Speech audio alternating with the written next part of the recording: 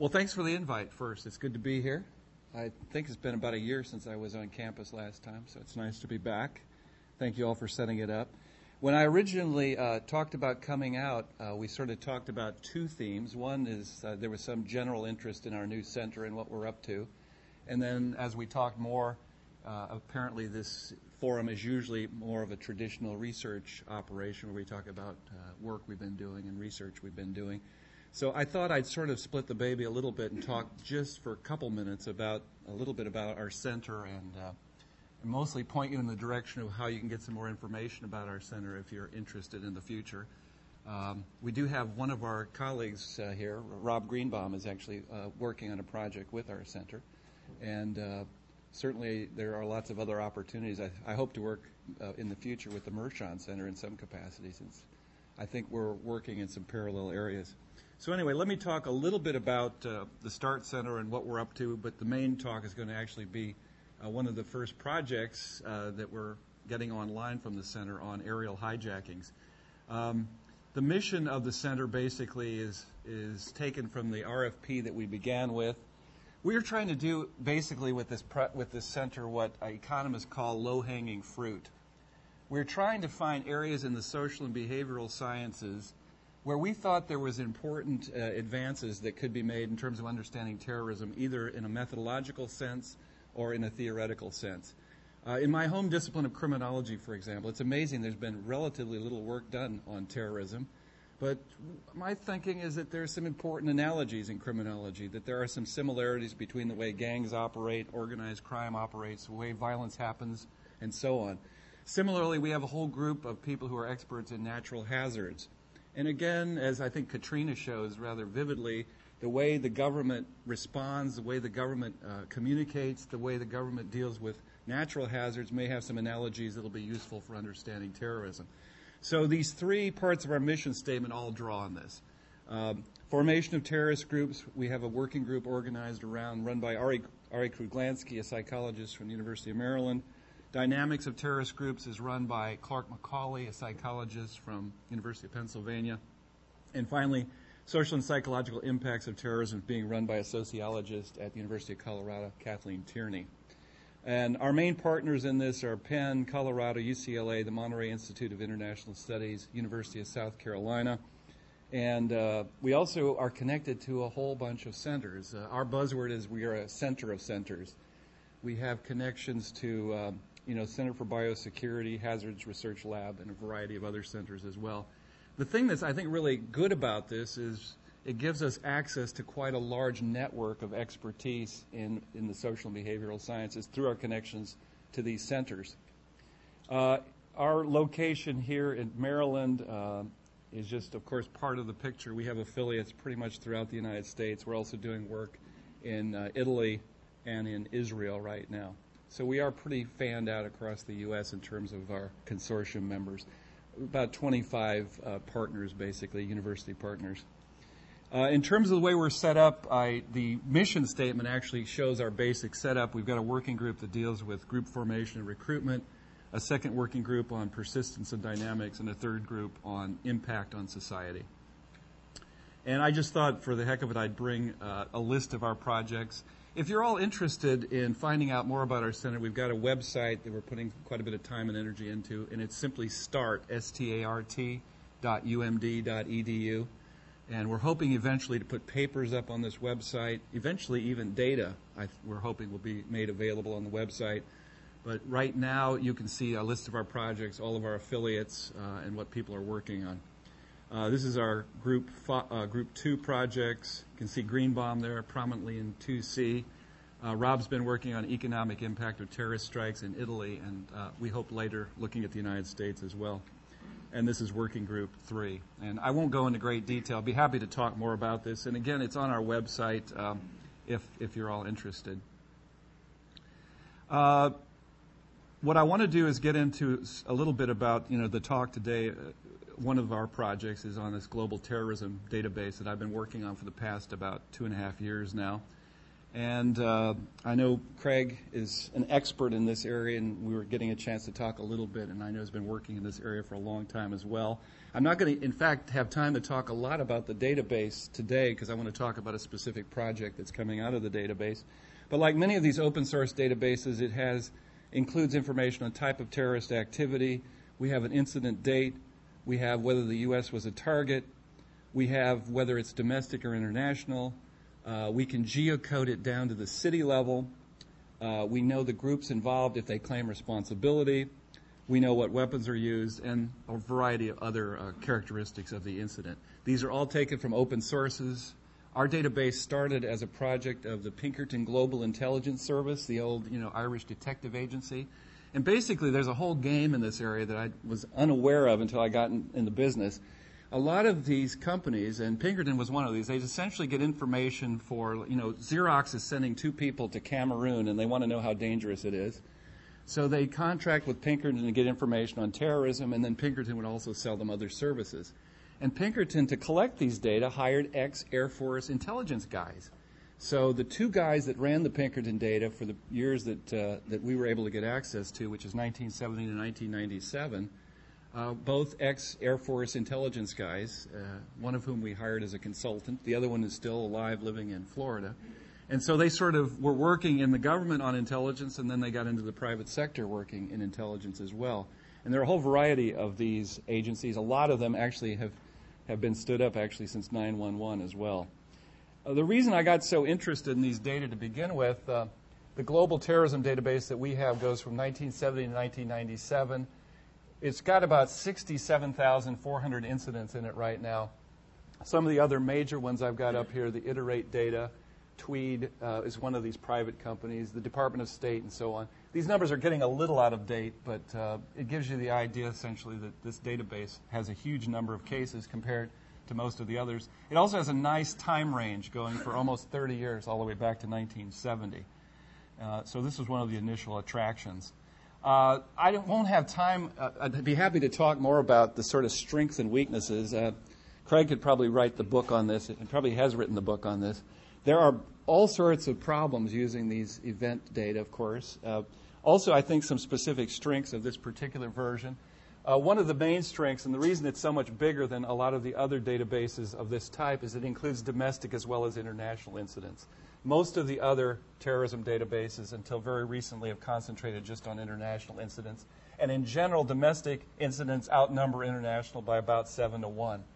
Also, what I thought was intriguing about the Pinkerton data to begin with is there were only 2 data supervisors over the 30-year period in which it was collected, and the 2 actually work closely together. So we're not exactly sure what they're measuring, but at least they've been measuring it consistently over time. Also, they used a fairly broad definition of terrorism. This was a bit of an accident. It turns out the military definition of terrorism is broader than the FBI, is also broader than the State Department. And these guys were ex-military, and so they used the military definition, which I think was an advantage. Also, a big advantage is it includes attempts as well as completed strikes, which I think is one of the areas that we have a lot of interest because we want to know what made that difference between an attempt and an actual completed strike. And finally, I think, maybe somewhat ironically, the fact that it was collected by a private company gives it certain advantages. They were interested in erring on the side of inclusiveness. Whereas, for example, the U.S. State Department has always had difficulty classifying things like, whether the Contras were really a terrorist group or not. The Pinkerton organization did not have that same kind of difficulty. Of course, there are lots of challenges as well. Those of you who are interested in this area know that there are whole conferences conducted on what the definition of terrorism is. And if we have time to talk a little bit about it, I think there's some interesting insights. One of the insights that I've come up with is that it's much easier to tell what group claimed responsibility than it is to tell whether the act was terrorist or not. So we know whether FARC did it, but whether it was organized crime or terrorism gets murkier. So we've been approaching the data in a number of ways so we can sort of sidestep this definitional issue. Not because it isn't important, but because I'm afraid that if we spend all of our time on the definitional issue, we'd probably never get much accomplished. So, and there are, we can count hijackings, for example, pretty well. It's more difficult to tell whether they're terrorist hijackings or not. So There are, as usual with a social science problem of this type, there are ways in which you can get around the definitional issues. And in some ways, it's not much different than what we face in criminology with organized crime, hate crime, and so on. You have these same sorts of definitional problems. There are other kinds of major threats, and I'm not going to spend a lot of time on this. I'll just, this is actually to duck the criticisms that'll come in because I can at least say I'm aware of them. And they're important challenges. Definitional challenges. It's funny, the definitional challenges usually talk about the problem that everybody has a different definition.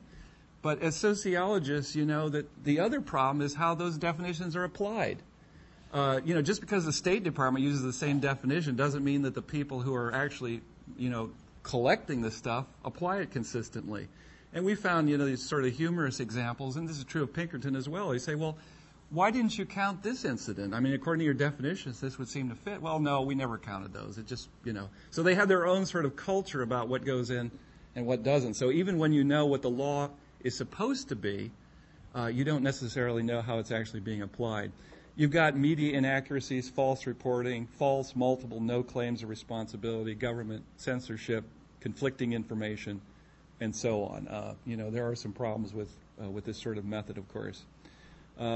So anyway, maybe we can have time at the end to talk more about this, but I want to get into the sort of main event and talk about a specific application that we've been working on that comes out of these data. I'm working with two colleagues, Laura Dugan at the University of Maryland and Alex Picaro at the University of Florida. The paper, actually I found out yesterday that the paper I'm talking about today is about to be published in Criminology. It was just accepted. And what we tried to do in this paper is take a rational choice perspective, one that has been popular in criminology, and apply it specifically to understanding aerial hijackings. And we're specifically interested in trying to test some specific policy interventions. The definition of hijacking that we're using, the one that actually we got this from the FAA definition because we also supplemented our data with FAA data for this project, is the diversion or attempted diversion of an aircraft from scheduled flight plans through force or threat of force. And there's been a lot of work with the rational choice theory in criminology and, of course, other fields as well. But in criminology, it's been applied especially to understand criminal behavior like drunk driving, burglary, robbery, income tax evasion, and drug selling.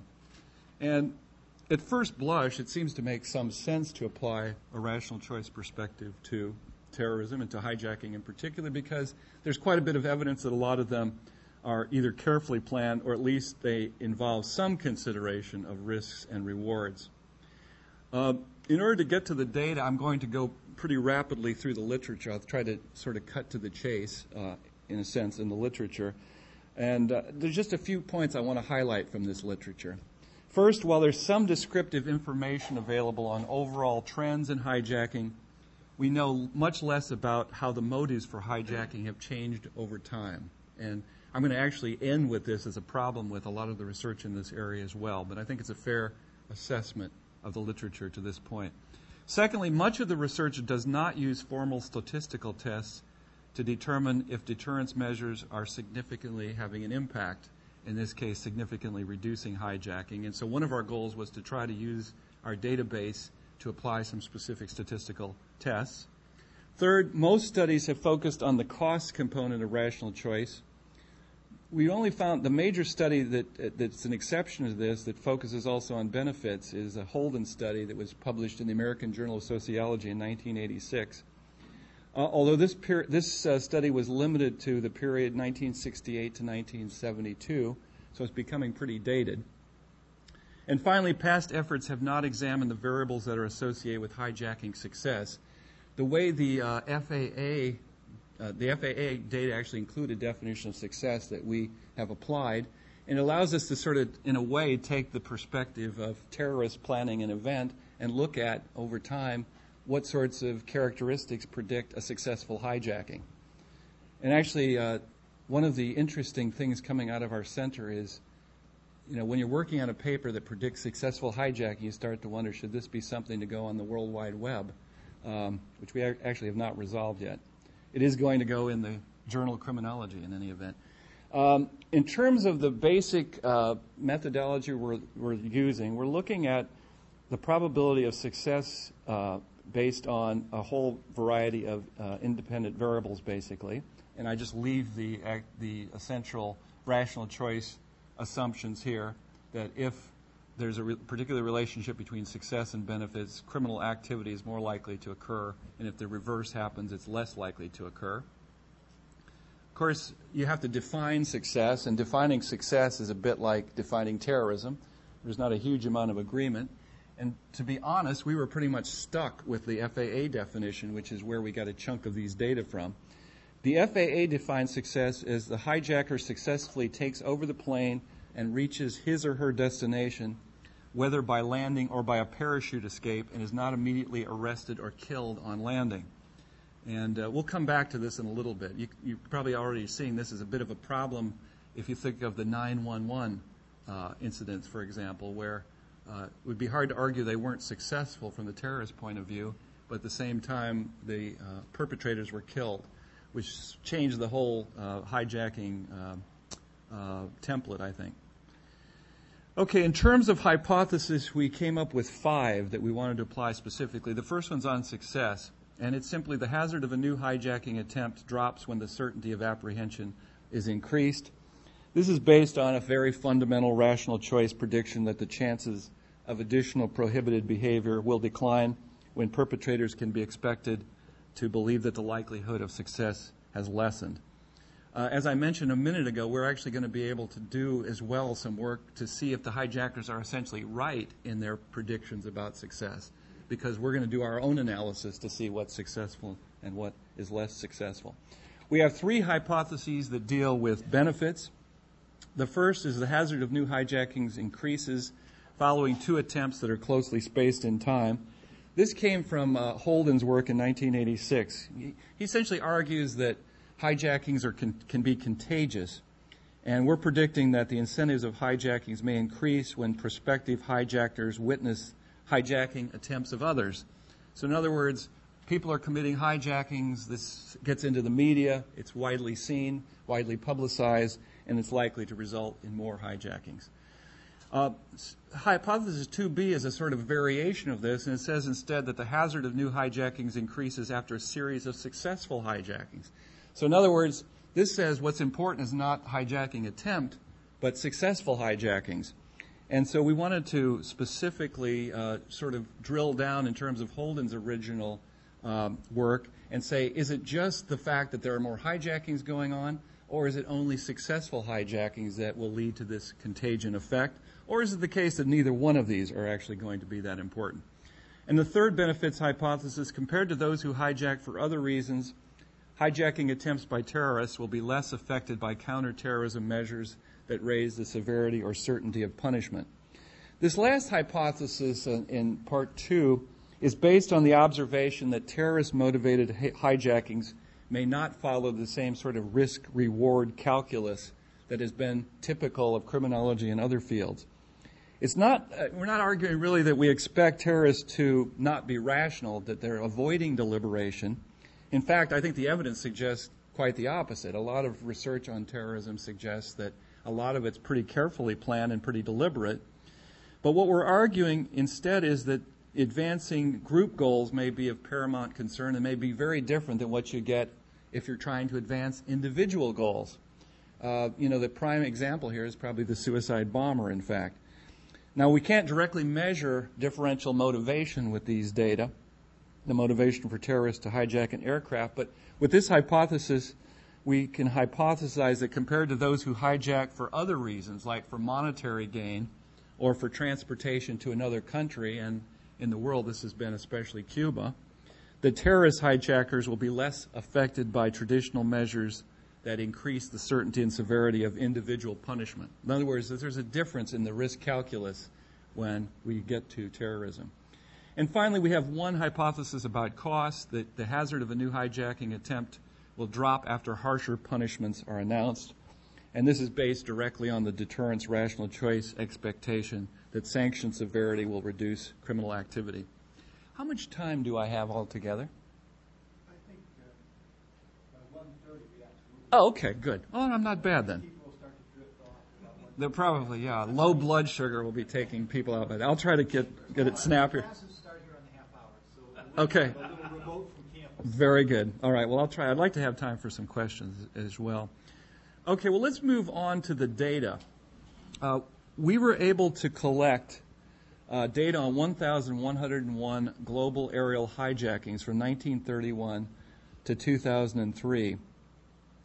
285 of these originated from U.S. airports and 816 originated from non-U.S. airports. Much of the data from this period are pretty well covered by the FAA, and they actually have very detailed data up to especially 1985. It's sort of interesting. The FAA from 85 on made data less and less available, and after 9/11, all of the websites, disappeared overnight.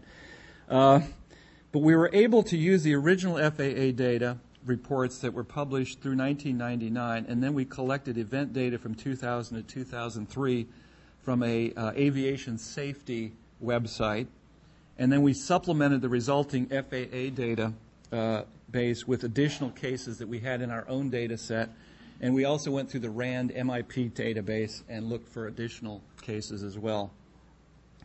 We ended up with 828 cases that range from 1947 to 1985, and these are especially interesting because they have narratives attached to them, and they're quite complete.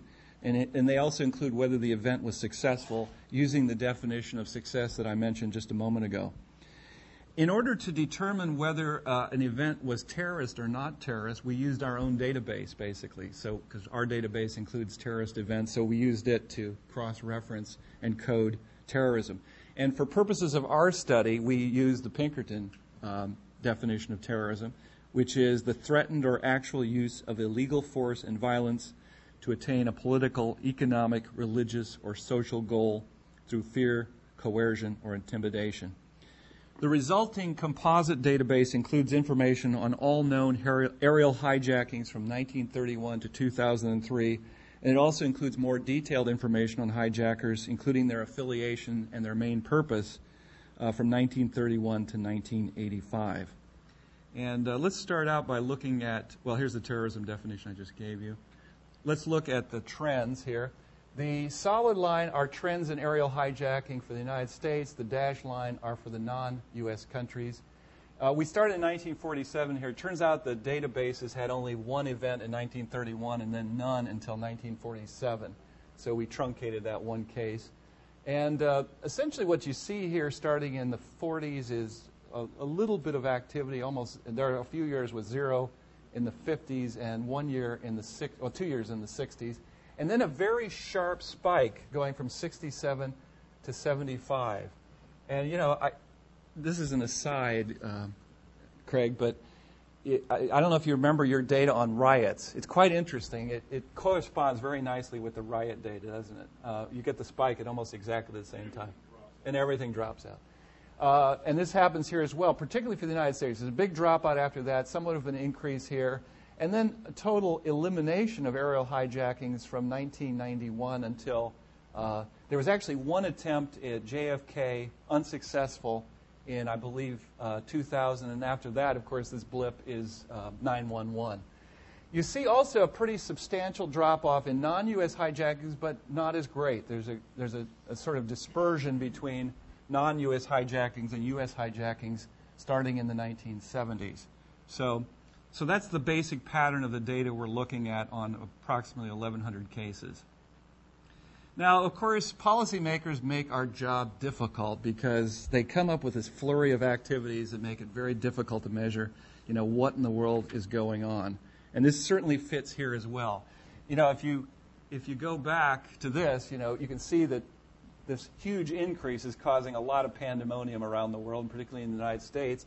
And so there was a very heavy response to try to do something about these aerial hijackings. We went through the policy literature, and we ended up identifying 6 policies that we thought were especially important in terms of either increasing the certainty or severity of punishment.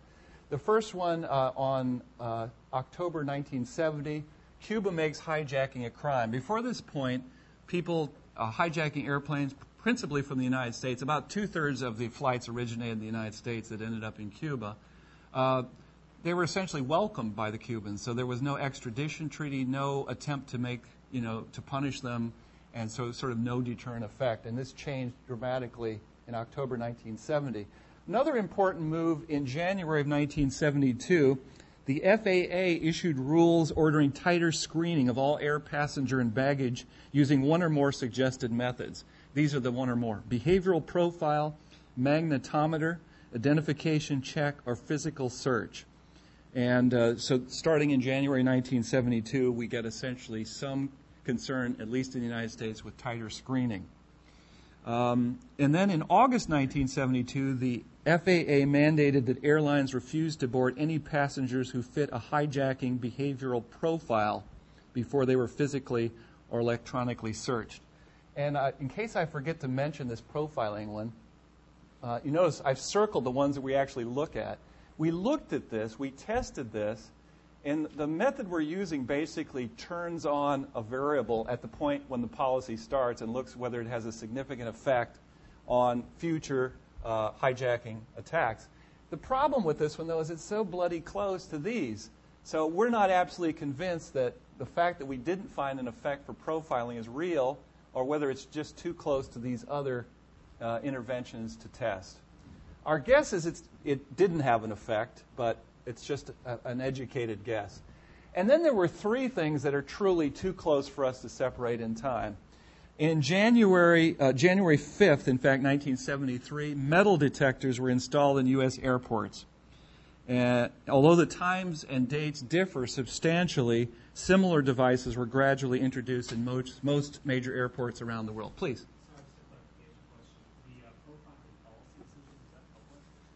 It was public, but it didn't get nearly as much attention as some other things. And this is one of the things, actually, we think is probably going on both with tighter screening and profiling. These tended to be much more visible to the public and tended to get more publicity. Now, we did not do a systematic test of that publicity, however, so that's somewhat speculative. It could be. Yeah, it could well be. It could well be.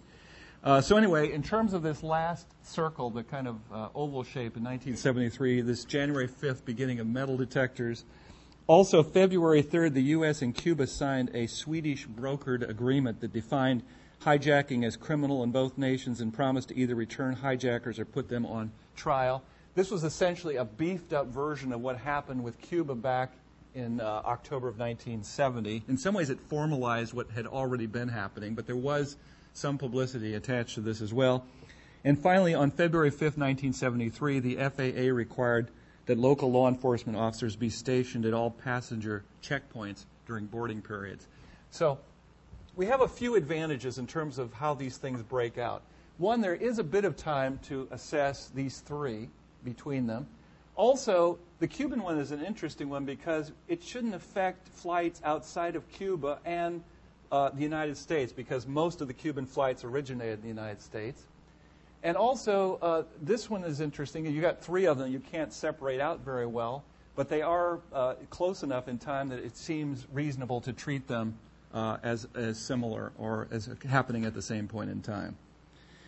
Okay, in terms of setting up our analysis, we basically, our main part of the analysis, we're going to rely on a Cox proportional hazard model, which is essentially an attempt to estimate the hazard of a new hijacking attempt given a series of characteristics. And the characteristics we're looking at, we've got event characteristics, like, for example, how long has it been since the last attack? Was the last attack successful? And so on. And, of course, we're very interested in assessing whether policies have an impact on these events, net of these event characteristics. And the policies we're going to look at are these three in particular. And then we also, we're treating for the dependent variable is the time until the next event. So in other words, if these policies slow down the time till the next event, we'll pick it up as a significant impact in either direction, or they might increase the time to the next event. Now I'll mention the other analysis that we used here. I'm not emphasizing this as much because it's not as closely related to the hypotheses, but it's something that I think adds a bit of additional information to the paper and ends up being somewhat interesting. We also did logistic regression models that estimate the probability of success. We basically use the same variables, event characteristics and policies. And this is more of standard logistic regression looking at just whether these events were successful. And I should mention, in case I forget to mention it and you're interested in seeing the full paper, I'd be happy to send you out a copy when I get back. So this proportional hazard model then, here's the here's the formula we're using. We're basically looking at the time to the next event based on policies, based on the major purpose, and based on the context. In terms of the major purpose, I haven't talked about that yet. We were able to divide the data up into essentially three main purposes. One, terrorism, and we got the terrorism designation from our global terrorism database. Secondly, extortion, whether the main purpose of the hijacking was to extort money. And third, transportation to Cuba, whether the main purpose of the hijacking was transportation to Cuba. So we're able to look at those three purposes and so on. So what we're going to be doing is estimating the coefficients associated with the hazard of a new hijacking attempt, which is estimated by the number of days until the next attempt, as a function of an unspecified baseline hazard function, and then these three vectors, policies, major purpose, and context. Now, I probably totally confused you, so maybe a couple of more explanatory slides would help. The three policies we're looking at are the Cuban crime policy, the tighter screening policy, and metal detectors at all. So there's three policies that happen about the same time. We think, after going through this research literature, that metal detectors are likely the most important of these, but the truth is we can't really separate them out from the other two. The major purposes we're looking at are terrorism, extortion, and transportation to Cuba. And the major contextual variables we're looking at is the last hijacking. We have a variable called success density, which is basically over the previous two hijackings, how long did they take and were they successful? And I'll show you how we estimate that in just a second. We look at whether it was a private flight or not. We look at whether it originated in the U.S., and we look at the year. And to give you an idea of the dependent variable and two of the principal independent variables, I've got this diagram. Our dependent variable is the days until the next attempt, which we're able to measure pretty easily. One of our independent variables is how long it was since the last attempt. And one of our other independent variables we call success density. And we have experimented with a bunch of different ways of doing this, and this one is the one that seems to be the best. It's the probability of success for the current and the two previous attempts divided by the event date of the current minus the event date of the second previous over 365. What we're trying to get at here is whether successful events happening close in time are more likely to encourage a contagion effect. We've tried, using a longer range, up to, we actually, I think, went all the way up to something like 15 previous attempts. We find this works reasonably well. Quick question. When you say probability of success, you know if they were successful. Right. Yes, it's a known probability. No, that's right. What I'm going to focus on, I'm not going to talk about a lot of the independent variables because we don't have that much time. Be happy to send you the paper. What I want to focus on this talk is about the policy stuff, and I just presented the first page of the Cox proportional hazard models here. You can see, I've become a big fan of metal detectors after working on this. Like I say, we can't separate the metal detectors from the other parts of the policy that were enacted at a similar point in time, but the metal detectors got a lot more publicity, and you can see across the board a negative effect. Interestingly, the only one that isn't significant, though, is terrorism. In every other case, highly significant. Tighter screening, on the other hand, has almost no effect. The only mildly significant effect is for non-U.S. origin flights. The Cuban crime one, just as you'd expect, has two effects, a negative on U.S. origin, and as I say, most of these Cuban flights originated in the U.S., and also a negative impact on Cuba cases. And to put this in a prettier fashion, this is what it looks like graphically. If we look at Cuba policy in red, it basically has no impact on the total, on the U.S. origin, non-U.S. origin, but it does have an impact on Cuba diverted, and nothing on terrorism and nothing on non-terrorism. Tighter screening has no impact except on non-U.S. origin, And the 73 policies, which include the metal detectors, has the biggest impact on the total, on the U.S., on essentially everything but the terrorist cases. So there is a pretty significant effect of those 1973 policies. Another question. Sure. The metal detectors were on U.S. airports? They were U.S., but they quickly spread to most of the rest of the world with varying degrees of comprehensiveness. Were you able to track that down? No, not systematically. I mean, what we know from the literature is that they spread, as you'd expect, they spread first to other highly industrialized Western nations. I mean, you could argue, those of you who've been through airports around the world, I mean, there's tremendous variation to this day in how well those things are actually applied. But the idea, at least in theory, is that they spread to all airports around the world, starting with the U.S. Okay, I just want to take a little bit of a detour here and talk just a little bit about the other dependent variable. I'm not going to go into great detail on it, but just to give you an idea of what's going on. This figure shows just successful U.S. and non-U.S. hijackings from 46 to 85. And the lines, the vertical lines, show the three main policies we're trying to look at here. You can see it looks pretty similar to the previous chart, which showed all hijackings. So you got relatively low rates throughout the 40s, 50s, and early 60s, a big spike in successful hijackings from 67 to about 73. And again, a big drop-off after that, which is led by the U.S. The U.S. rates dropped off quite a bit more than the world rates. And of course, as you remember from the previous table, these drop off almost to zero because there are no hijackings going on in the U.S. Or very few after 1985. And what do we get? I just thought I'd show you a flavor of what the success stuff shows in terms of policy. It's sort of interesting. In terms of Cuba policy, we find a pretty significant effect across all of these categories, which is kind of interesting. And these are pretty big effects. That after the Cuba policy was enacted, there was a big decline in the success of all incidents, U.S. origin, non-U.S. Cuba. Again, notice the gap for terrorism, and also non-terrorist cases. And also we find big effects, in fact, the single biggest effect, the 1973 policies on U.S. origin and on Cuba diverted. And these are the metal detector cases. So there were measurable impacts of two of these three policies on the success rates of future hijackings as well, or the hazards, or the success rates of future hijacks. Again, tighter screening did not have an impact here. So let's see. Let's move towards getting to some questions. In terms of the hypothesis I began with, a new hijacking attempt is less likely when the certainty of apprehension is increased. We say supported. Certainly that's what the metal detector results show. Although we have to say at the same time it was not supported with regard to tighter screening, just metal detectors.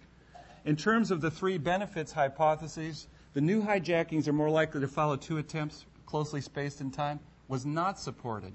It turns out, which makes some sense from a rational choice point of view, that it was only successful hijackings that had an impact. Successful hijackings did result in a sort of contagion effect, that when you had successful hijackings, you were likely to get more. When you had just attempts, and we didn't look at success ratios, there was not a significant effect. And finally, the third part, compared to those who hijacked for other reasons, hijacking attempts by terrorists were less affected by these policies than the other kinds of hijackings we looked at, which was in keeping with our last hypothesis. Okay, in terms of the hypothesis on cost, a new hijacking attempt will be less likely after harsher punishments are announced. We found support for this. We tested this hypothesis by including the variable that indicates when it became a crime in Cuba to hijack a plane. And indeed, we found the hazard of hijacking decreased substantially after this policy was enacted. And so we did find support for this third hypothesis. In terms of main conclusions, I'd say there's three that I'd probably emphasize. First, new hijacking attempts were less likely to be undertaken when the certainty of apprehension or severity of punishment increased. This was essentially hypotheses 1 and 3. Second, the rate of hijacking significantly increased following a series of successful hijackings. This is the sort of contagion effect, but it's a specific contagion effect related just to success. And 3, counter-hijacking policies had no impact on hijacking attempts whose main purpose was terrorism. Let me talk just a little bit about some of the limitations of this research. I'll toot my horn just a little bit. I think we have assembled the largest, most comprehensive longitudinal database on hijackings, at least of which I'm aware of. But the limitations are important too. Like many earlier macro-level tests of deterrence rational choice perspectives, we have no real clue on the perceptual dimension of what's going on. We don't know what the real motivations of the people involved in these data were. And this is a general problem, I think, in this area. It's very hard to get good data on the motivations of terrorists, including hijackers. Secondly, because most of the major anti-hijacking interventions happen very closely in time, it's difficult to separate out independent effects. And that's why we limited our analysis to these 3 interventions. And even with that, I can't absolutely rule out the idea that the screening business was not important because it was so close in time to metal detectors. Third, although our database includes many of the variables shown by prior research to be associated with hijackings, it's certainly plausible that other variables that aren't available or that weren't available to us would have been useful. And I think this is especially the case regarding our measure of benefits specific to terrorist-related hijackings. For example, a hijacking could draw attention to a terrorist group's political demands. It could increase its standing with its followers. It could increase its membership, even though the perpetrators were rated by the FAA as unsuccessful, or even though they were killed. So we just don't have a very good handle on the rational calculus of terrorist-related hijackings at this point in time. And finally, because we relied on FAA data for a chunk of this analysis, we were limited to their definition of hijacking success. We played around with, we may try at some point to go back through the data and recode it using different definitions of success, but it's not going to happen fast, I'd say. It would take a lot of work to do that. So this limitation, I think, is especially important for the terrorist-related hijackings, again, because it's quite likely that definitions of success are going to be different for terrorist-related hijackings than for the others. Okay, and let me close with just a couple things. I want to talk a little bit about where we could go from here and a couple of final thoughts, and then maybe we'll have some time for questions. In terms of future research, I think there are at least 4 directions I think we could go with this work. First, because aerial hijackings occur over space and time, we could do more to look at sources of variation. It's clearly the case that hijackings are not randomly distributed around the planet. The United States, you see, is actually a pretty good chunk of all hijackings, and certain cities in the United States are a big chunk of those, and certain airlines within cities within the United States are a pretty good chunk of those. We haven't done much with that, although we have data on that. Some carriers are much more likely to be targeted than others. One of the things I can say to this audience, but I won't put on the web, and it's not in this presentation, but it's in the paper. I say we looked at successful hijackings. One of the things that really popped out of that is private planes are a much better bet than public carriers. You're much more likely to be successful if you go with a private plane. Common sense, and here you get in this thing about, to what extent are terrorists rational? Well, to some extent, going after American Airlines may have all sorts of symbolic purpose as opposed to going after a private jet. But in terms of success, you are much more likely to be successful under the FAA definition by going after a private carrier. Second, I think we need to have a much better understanding of the motivation of terrorists, and I think this is an issue we're interested in at our center. It's a very difficult issue to study. We're working with a Turkish researcher right now who's connected to the Turkish police and has got this fascinating database where they basically were able to capture records collected from Dev Sol, one of the left-wing terrorist groups in Turkey. And these guys they were like sociologists. They gave surveys to all of their inductees, and it's great stuff. They got, essentially, why did you join the organization? So it gets into some of these motivational issues. So far, I've only gotten access to sort of a sanitized version of this. We're trying to get the original Turkish version, but more information like this, I think, is going to be very important, and frankly, we didn't have it in this study, although we're working on it. Third, because much of our analysis was confined to the pre-1986 period, we really don't know much about the efficacy of more recent efforts to control aerial hijacking, sky marshals, reinforced cockpit doors, and the rest. And in fact, it's not clear that we can do much statistically to look at that because there just haven't been enough incidents to really do much with statistically. And finally, as I've noted already, it will be useful to develop, I think, different conceptions and different operationalizations of success, particularly with the cases of terrorist incidents. It's clear that, again, this analogy with criminology is somewhat useful in terms of getting us to think about terrorism like crime in a rational choice model, but it's also an imperfect analogy because clearly the rational calculus of a terrorist can be quite different than a street offender. So essentially, traditionally, rational choice models in criminology, I think, have been useful for understanding individual offenders, but we need to go well beyond those applications. And I wanted to just point out a couple of directions that we're heading with this next, and not so much from the hijacking point of view, but from a methodological point of view. We're finding this hazard model thing, which, as far as I know, we're the first ones who've ever tried applying this technique in this way, at least, in a time series situation like this. And now, we're like the kid with a hammer where everything needs pounding. Now we're seeing all these great other ways of applying it. And I just want to show you a couple of other papers that are in process where we're using the same methodology. This shows a list of terrorism activity by Asala and by JCAG. These are two Armenian terrorist groups operating primarily in Turkey. And you can see that the chart starts in 75, and it kind of follows a kind of classic boom and bust cycle, particularly for Asala, which is the larger of the two trends, peaking in about 1981. Well, what we think is going on with, and we're very interested in this, why did this group decline so precipitously? What happened? Well, it turns out at almost exactly the high point of this group, they attacked the Orly airport in Paris and killed a whole bunch of innocent people. We think that what happened as this incident precipitated a lot of uneasiness and aversion in the diaspora community that was supporting the group. So we can use this method to essentially turn on the attack on the Orly airport and see if it's statistically significant, controlling for a variety of other factors. And in fact, when we've done that, it's highly significant.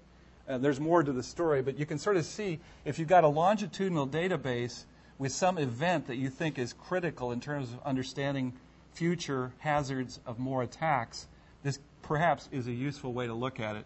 I'll just give you one other example in closing. We're working on a paper in Northern Ireland where we're taking all of the attacks by nationalists, which are the heavy line, and loyalists, the dash line, from 1969 to 1993. And we've slotted in here major British responses, essentially, starting with the Falls Curfew internment. Those of you who are in this area will recognize these. And what we've done is then use the same methodology to essentially turn on these policies at the appropriate time and to look at what impact they had on future terrorist strikes. And, this is one of the things where we go through all these fancy statistics and you could have gotten it all from the model. I mean, you can look at this and see that through many of these British responses did not reduce future terrorist strikes. There were a couple that did, but for the most part, there was either no effect or even an increase following these counterterrorism strategies. So anyway, this is another way I think we're going to be able to use this methodology. If you've got time series data and you have some event that you can predict is likely to have an impact on the hazards of future strikes, I think it can be a useful model. The trouble we're running into, like with this one, we found about 6 incidents that we thought were really substantively important. As with the other data, if you start getting these too crowded in time, it gets very complex to sort out statistically. You don't have enough degrees of freedom. But it works well, like in the previous case, where we essentially have this one big incident, and we're interested, like you would be in an interrupted time series model, in knowing whether that incident had a big impact, controlling for everything else you could control for. So we're hoping that this is going to be a methodology we can use in a variety of other projects going on at the center. So I will leave it at that and be happy to take any questions. Whoa. I'll start. Whatever. Can you talk a little more about the your null case of what's the purpose of the terrorists? What do you do with that as a research problem? Because obviously they're driven by a different agenda, so to speak. So some of the other people look like they're looking for a quick trip to Cuba. Right. And so, I mean, talk a little more about, well, how do you research that kind of problem? Well, I mean, I think in this particular thing, we're doing it very indirectly. And, you know, I think it's interesting that we are finding that the terrorist cases seem to be different than these others. In fact, you know, like the people who are motivated for money seem to be like a common criminal response, where you're getting that sort of classic deterrent effect. Likewise, the Cuba extortion group were pretty easy to control. And I don't want to make too much of this. It turns out the terrorist case was close to being significant for the metal detectors thing. And so, but it wasn't, you know. So, you know, it does look like they do behave differently, that there is a different rational calculus. And frankly, we are just beginning to explore that. We're doing some work right now in in the Middle East and in Uzbekistan, and also some stuff using internet websites where we're trying to get closer to motivation. But, you know, I think these kind of data probably are just not too helpful for that. We're trying to simulate motivation by looking at these different purposes and what happens to hazards, but it's very inexact. So, did that answer your... Yeah. Okay. Uh-huh. Yeah, when you were talking about the metal detectors not capturing the terrorism aspect there, it seems like that would be something of a mystery.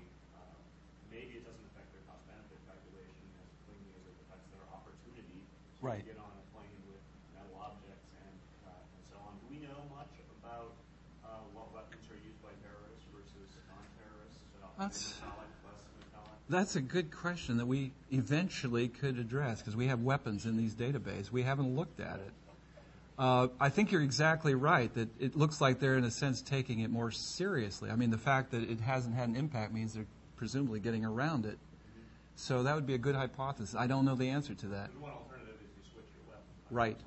Well, Todd Sandler, I don't know if those of you are in this area, he argues for a displacement effect too. He argues that, you know, be careful what what sorts of policies you put, because you may get, particularly with the case of terrorism, you just may move them to another area. We couldn't really look at that. In this case, we're just looking at aerial hijackings. I'm actually not all that convinced yet. I've been looking at his stuff. I mean, I think it's well done, certainly, and he's made a good case, and so it depends on us to disprove it. But he's got, his proof for that involves looking at two separate longitudinal time series which are not linked. So whether or not you can make that leap, you know, I guess it's our burden to disprove it at this stage, because I think he does a good job of making the argument. And it's certainly something to look for. We know in criminology, though, that displacement, I think, is overrated, that there's quite a bit of information suggesting that displacement doesn't happen that much. Terrorism might be different, though, because you've got more rational individuals involved. I mean, we got into this. I sometimes get a question on this paper, like, why didn't you control for number of airports? And we asked a whole bunch of people about this, you know, in terms of the dependent variable or somewhere in the analysis. But, you know, we started thinking, I mean, is someone really going to be deterred if they have to move from Columbus to Cincinnati, for example, to hijack a plane? And he said they're so ubiquitous during this period that it's probably not going to have much impact. But that ubiquity might depend on your motive. I mean, presumably a terrorist-motivated person might go a lot farther to get over the hurdles than someone who's trying to extort money. So we just don't know much about that yet. Yeah. A couple of points. First, terrorism is a form of theater, basically. And you're dealing with organizations generally, probably more often than you are with more typical hijackings. Mm-hmm. Have you thought about looking at perhaps socio-political events as predictors of this? Something symbolic happens in the world polity, and then they react to hijacking. Well, I won't flip back to it, but you remember the graph, though. I guess you could make that argument. If you look at the graph on the data, though, I'm not sure where I have it here. Yeah, there it is. Maybe so. It's worth thinking about. You do get this pretty. It's not sort of like an EEG, that's jumping up and down all over the place. You get a pretty much of a boom and a bust cycle. But there may be something to that. And the trouble is, of course, when you get to just the terrorism events, you got many, many fewer cases. I can't remember exactly how many there are in here, but not that many, though. The second point is, put up the Irish graph that you showed there close to you. Oops, there it goes. I don't see that so much as a failure as I see it as an arms race. Mm-hmm. The British are responding. There's immediate backlash for that response. But eventually it works. There's a lag. And then there's a decline until the terrorist organization can figure out how to overcome it. And then it seems like there's always a small uptick after whatever the intervention is. I need to get your card. I'll send you a draft of this paper. I'd be open to that. 1:30 stuff. All right, yeah.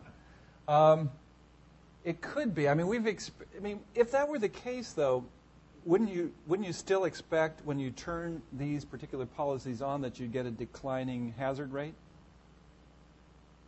Not if the terrorist organization makes a point of increasing their activities to punish what you've done. Uh-huh. And I think that's... Well, that could be. Now, I would not rule that out. That's exactly... Their leaders there, Mm-hmm. the middle managers, probably are going to ratchet up their activity to prove Right. it's not going to affect us. Well, that could well be. I would not. That's sort of Braithwaite's take on this stuff, basically. The sort of that you can make things worse by the kind of classic criminology argument as well. But it's a bright front because eventually, if the intervention is effective, it will show. Right. After the internment's there, you can see eventually. I think the internment in fact, I think the internment is the one that does work from a deterrence point of view. That's right. And that's what we see with Al Qaeda too. We've taken out all the people who planned 9/11. Right. He just funded it basically, and there has been a decline, at least here, Right. in terms of terrorism. And they're trying to come back, but I get the sense from what I've read that it's not as coordinated as it once was. Right. So taking out the central management seems to have had some effect. Yes. Now that I understand your question, I agree totally. In that case, one of the issues you have to be mindful of is for example, Al-Qaeda. Most people would assess today's Al-Qaeda is not your father's Al-Qaeda. Mm-hmm. It has more. Yeah, people are already talking about second generation Al-Qaeda. It is an arms race. It's gone They will from, figure out another way to come back. from somewhat of a coherent Mm-hmm. to now to sort of a franchise operation, and now even less consistency there, and more sort of a movement. Right. It's become the regional bells. Mm-hmm. Yeah, Right. except that they're not a consistency even in terms of the ideology of what was started. So They'll adapt to local. you're you're chasing a Mm-hmm. moving target here. Very much. And that's actually maybe the worst case scenario because it's morphed a great deal, it appears. Yes, please. I just had two mundane questions. I was really struck by the prevalence of the transportation in Cuba variable. Was anybody else struck by the fact that that represented 30% of the hijackings? Can you break that out and explain that? Is this just... Well, I think part of the reason... leftist urban bombers flying away... Well, those of you in the room too young to remember this, a lot of them were Black Panthers, actually. That's what I was wondering. I think that may explain why the... Do you count those as terrorism? Yes. Well, think about it. There's subnational political agenda, threat of violence, And it's theater. and it's theater. So they should be counted as theater. And there's a debate about this, and there were definitely hijacking, but yes. I can remember as a kid hearing it's hijacked. Now, some of them, I didn't point this out. I probably should, that we allowed a single case to be classified for multiple purposes, and there was some of that. There were some of the Panther hijackings were both extortion. In fact, they were all three. They were extortion, they were transportation to Cuba, and they were terrorism. Yeah. And that was relatively uncommon, but there were some. Yeah, that's right. Sure. Questions. Do you collect that those attempts on off last minute? Real This is a real good question, and actually much more complicated than I let on. The FAA, like, I don't know, some of you know Ariel Marari, who's got a really huge hijacking database, much bigger than this, and he sort of publicly said, upbraided us for having a subset of all of them. The reason his is so big is he includes anyone who gets into an airport. So if there's a gun battle in front of a ticket window, he counts it as an aerial hijacking, or at least as an attack on the aviation industry. The FAA didn't. Where they seem to cut it off is if the person gets, at least gets into the loading area, they count it as a hijack. If they get thwarted at the loading area, and I think there's even a jurisdictional thing with the FBI there, that's when the FBI takes over as opposed to the sort of local police. Yeah, that's why I think in their definition it was attempted or actual. Operationally, how are they measuring attempted? They are very closely related.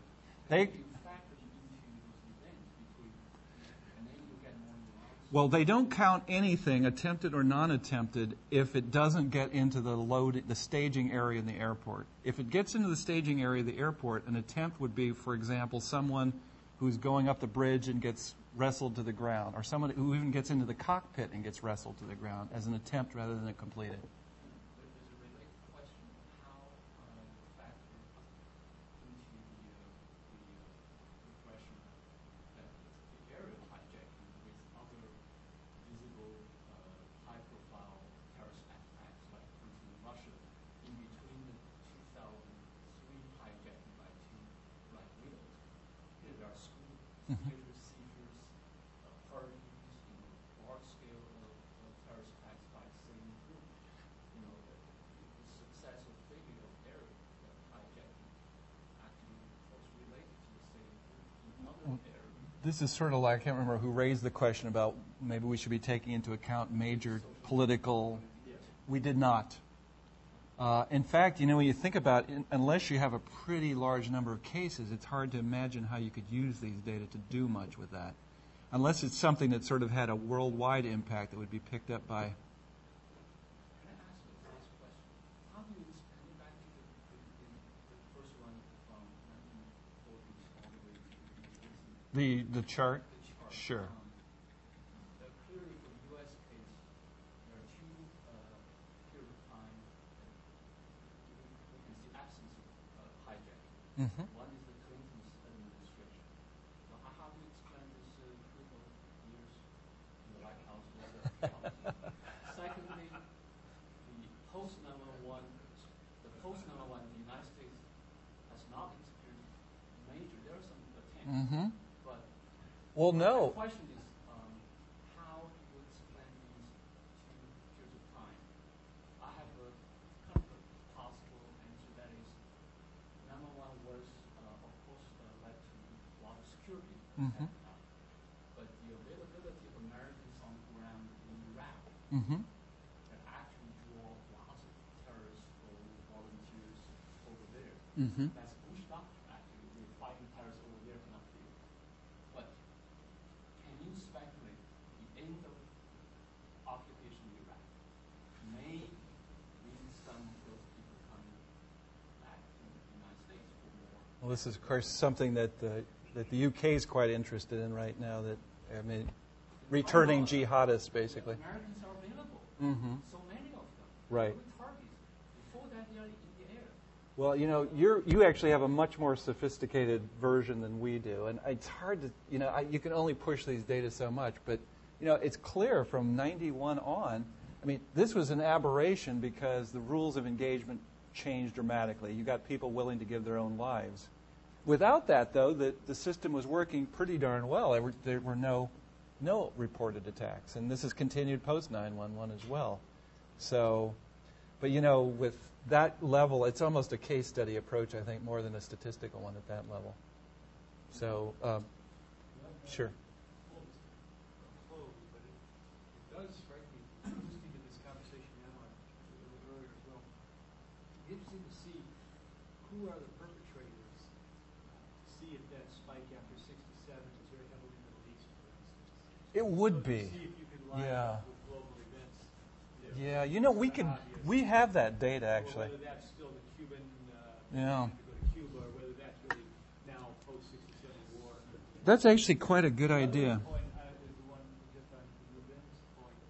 That period of the Clinton administration is often pointed to as a time of open season on America. Mm-hmm. Because you have attacks in Lebanon, in Somalia, Right. in, So it's sort of Yemen, safety valve theory. well, Diversion. What you call diversion. Right. It would be interesting to put the aerial hijacking in the context of total attacks somehow. Yeah. Well, we could do that. We have. So that you can see if these patterns, well, and even in your conversation with Ed, whether the terror group is actually deterred by internment, Yes. or whether they're simply diverted other kind of attacks. Right. Because this flat line here is clearly misleading. Mhm. I think there's no terrorism in the United States in the 90s. No, it's just very misleading. You know, in fact, that's something we could look at. I didn't bring it with me, but I think that's right. There probably is an increase in other kinds of terrorism with U.S. targets. Those non-U.S. are not targeting U.S. citizens, right? It's just where it occurs. That's right. That's right. That's interesting. Let's see. Did we? So non-U.S. Yeah, that's These are possible. airplanes, so they're non-U.S. Right. carriers. Non-U.S. carriers that took off non-U.S. soil. Yeah, but the targets are U.S. interest. Yeah. Yeah, we could look at that. It would be a little, and we have to go back and recode it, but that would be interesting. It is past 1:30. Everyone just has to drift off. So there's a formal close, and thank you. Yeah, my pleasure. It's very interesting. Thank you. Great.